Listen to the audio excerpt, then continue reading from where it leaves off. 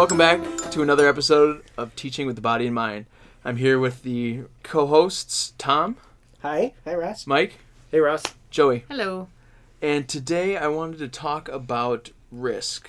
And when bringing up this topic, I think I'm already envisioning this will probably be a part one of maybe many, as it's a question that comes up a lot in our discussions or in the panels we've done, the presentations at various conferences. It's one that parents ask a lot about, and I think it's such a big topic that we need to kind of take it apart in a few different ways. So today I was going to specifically look at maybe what the benefits are to trying more challenging, more risky activities. And I was thinking of an activity from my childhood where it was one of the very strong moments where I definitely pushed myself further than I was kind of ready to go. And I actually was at the swimming pool, where I spent a lot of time in my youth growing up. And the diving boards were kind of a key place. And I was very comfortable going off the low boards and doing cannonballs and pencil dives and regular dives, and even working up to doing front flips. But they were the 2 or 3 foot boards off the water, not very risky and I was also a very confident swimmer, so the deep water did not at all bother me. But there was a high dive that was 10 feet. I don't know what it would measure up to be, but it was high, definitely higher up. I bet it was higher than 10. Probably higher than 10 feet, but it wasn't the 10 meter board either. That's a whole other world. But standing up on the board, looking down when you're only 13 also looks like it's about 30 feet down. It looks a lot higher, yeah. It looks a lot deeper. So being one of the younger kind of pool rats at the community pool in New Hope, watching a lot of bigger kids do dives and front flips and things off of that, and I was finally like, man, I think I really want to try. We've talked about before how there's sometimes those children who have to watch. I kind of was that child to some degree. I had to watch other peers of mine doing these activities. Well, you're watching older peers, though. I was watching older children, but okay, they're doing it. They're able to go, and then my friend who I was with, he's like, let's just do it. And so he goes before me. He jumps. Is he older or younger? He was a year older, but we grew up in the neighborhood together. Yeah. He went for it, front flip, over-rotated, and just hit the water hard. On his back? On his front, his face and stomach, chest region. He did a double. He did a 1 1/4, yeah, that's unfortunately. Really, yeah. Got zeros from all the judges.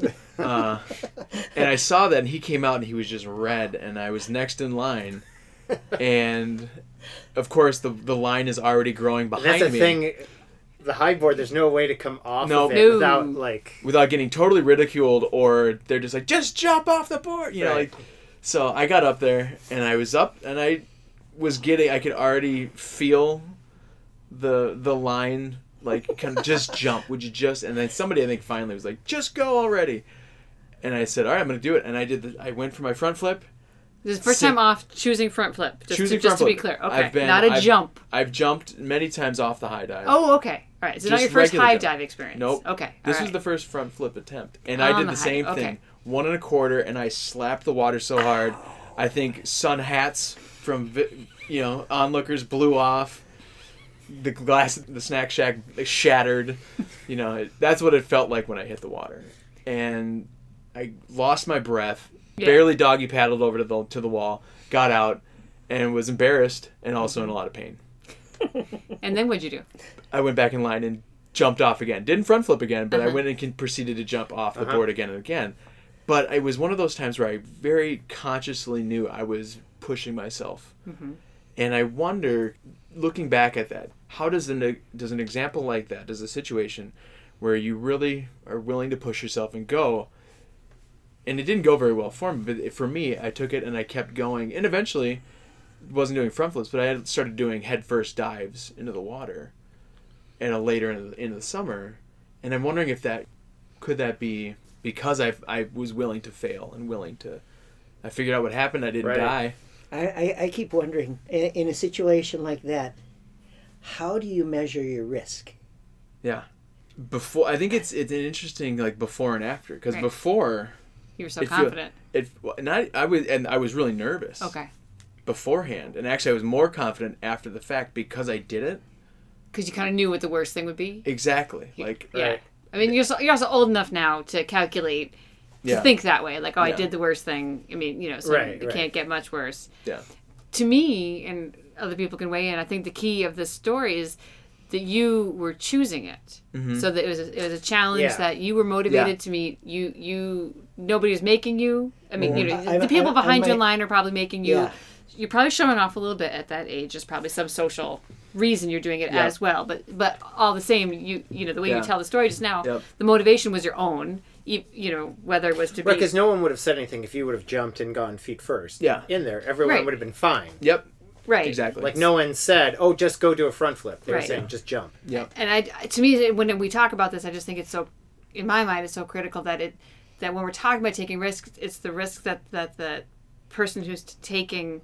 It probably, in this case, you're old enough to know, I just watched my kid fall on their face, but I don't think it feels like a risk. I think that word is tricky. Right. It's like it's a challenge, maybe. I mean, maybe this case, risk is a fine word, because you certainly were 13. You knew that you could do a belly flip like your friend did. But to me, it's so much of who is making it happen, and then who is assessing, you know what I mean? Because not everybody is going to even be comfortable going up on the high dive, let alone... Yeah, trying a flip. Yeah, I still wouldn't go on a high dive. Heights are not my thing. So do you think you really were able to make that decision with all the pressure behind you and the pressure of your friend already going?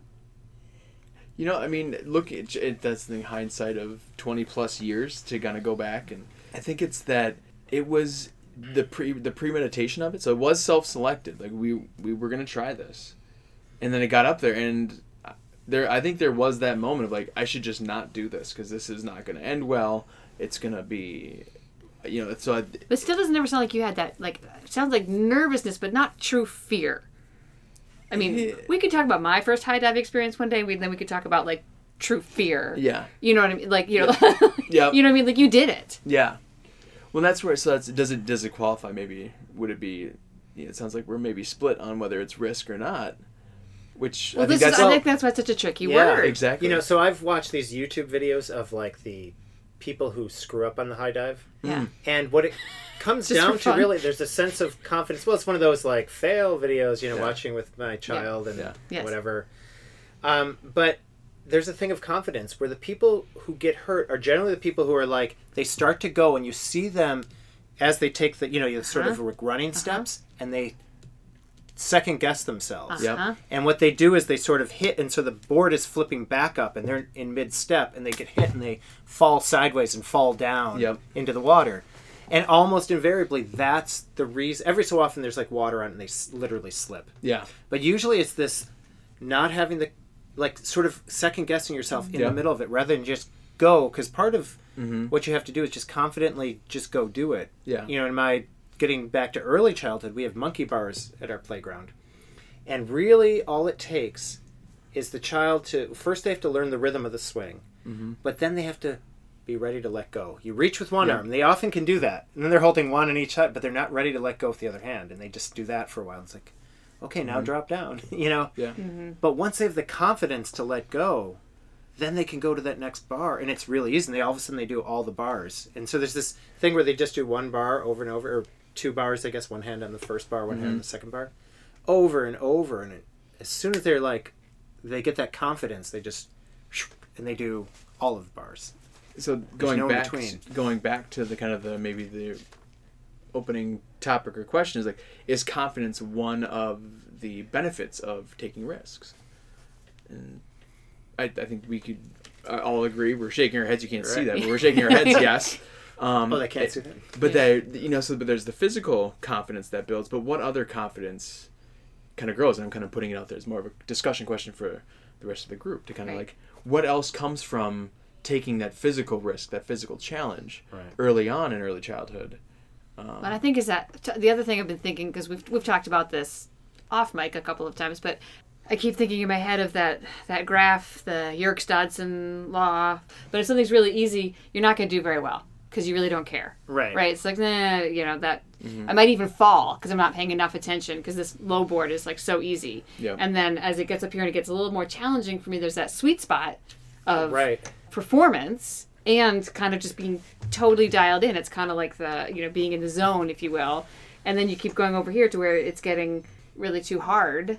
and then your performance drops down again. Right. You know, and so to me, it's all about keeping in that sweet spot, which is different for every person. Yeah. So your high dive, sweet absolutely. spot, where then what you're going to feel is, that felt so good to be challenging myself, and and it was hard, and I liked hard work with a good result, where somebody else might try to flip and it's way too hard, and then they're going to have a more negative feedback to the situation. Can you say the name of the person again?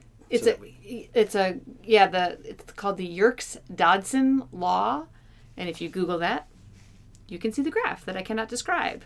Okay. So, I've been thinking, we know there's benefits to risk, but is that an adult concept, risk? Do kids actually think in terms of risk, or do they think in terms of challenges like you did? Because I'm thinking in my classroom, I don't see kids saying, "Oh, gee, I want to take a risk." Right. Yeah. But they are always challenging themselves. Right. But that's true. because the last time we talked about this, Mike brought up the baby learning to walk, and we all know the baby's going to fall a couple times, but they're so motivated to learn to walk. The baby isn't even capable of thinking, Right. "Oh, I might be taking a risk when I take this step." They're just so excited. It's an adult concept, right? And we try and put it on the child. I think that's what I've been trying to get at, Tom. Yeah. But on the other hand, there is one thing though, because the whole visual cliff idea. Yeah. Yes. So around 10 months old, a child does know Danger. this could be dangerous. Yeah. So It's that's that's different than risk though. And we talk a lot about that. But they know like this could be dangerous, but they can be encouraged by the mom, like, "Oh, come on, it's okay." You're just gonna fall And that's through that. where, I think, that's probably going to be another episode related to this, but risk versus hazard. Right. And children can definitely assess that. And I think maybe the actual word risk is something that it's coming from adults, but I think I would argue that children know that there is that kind of spectral understanding. And I see it in our preschool in the gym during the climbing wall. It's an internal thing for the child. Exactly. It's not they're not saying, "Oh, let me take a risk today." No. I might fall off this wall, but they want I they'll want say, to try something hard because it feels good. Make There's this that harder. that Make thrill. This, yep. And so, like the climbing wall, there's those who will climb to the very top and jump down and do it with great confidence. There's some who climb to the top, jump, and just kind of crash into the mat with no real means of learning how to land, or not really ready to land yet. And there's those who will go up one or two rungs, climb back down. That's all the higher they need to go. And so I think there's that awareness of, within themselves, what I'm capable of, where do I want to push to. And there's And others each of who them just will want, call out, "Look what I'm doing," or "Look at me." Yeah. And Teacher, one look. kid, it's like, "I'm 2 feet off the ground. Look at me." And the other kid is like, "Look at me. Yep. I'm gonna." And Which brings jump up from the the top. benefit. Which brings up the benefit of them being able to start to understand their own feelings about their challenges, right? Which that will probably be the language we use with praise and related to rough and tumble, but that's something related to that is rather than what I say I tell my student teachers this as well, is that I'm not one to say good job, that's so great, look at it's more, wow, I can see you're really proud of yourself, Right. because I want to help them, as we talked about in the previous episodes where like you were helping Amma and Lizzie, giving them that language. I want you to internalize this. I want you to feel that sense of joy. You look happy. You look proud. Yeah, you did that. I mean, Right. that I can see you're the one who's really excited about this. This is a slight tangent, but that makes me think about kids using this kind of language. Last year we had these huge puddles, in the thaw season. Yeah. Right.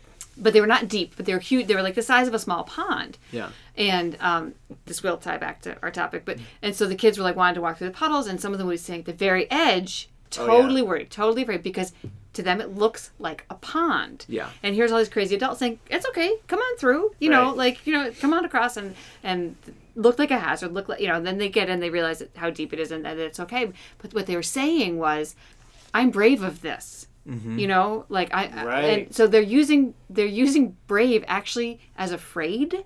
It's like the same feeling to a kid. Oh. Okay. He was not saying I'm being brave. I'm brave of this.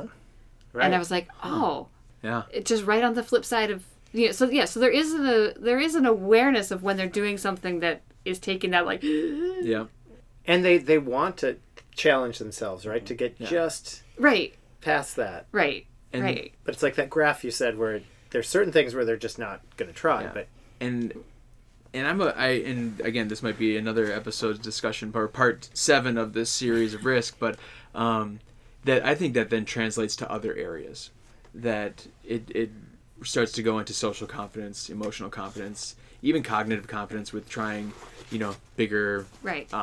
willing to kind of show the perseverance or tenacity with hard math problems or spelling tests. So, I think that's another topic to discuss, but we'll save that for another time as we're wrapping up this episode. So thank you for tuning in to another episode of Teaching with the Body and Mind. We'll see you next week. Thanks. Thanks, Ross. thanks, Russ.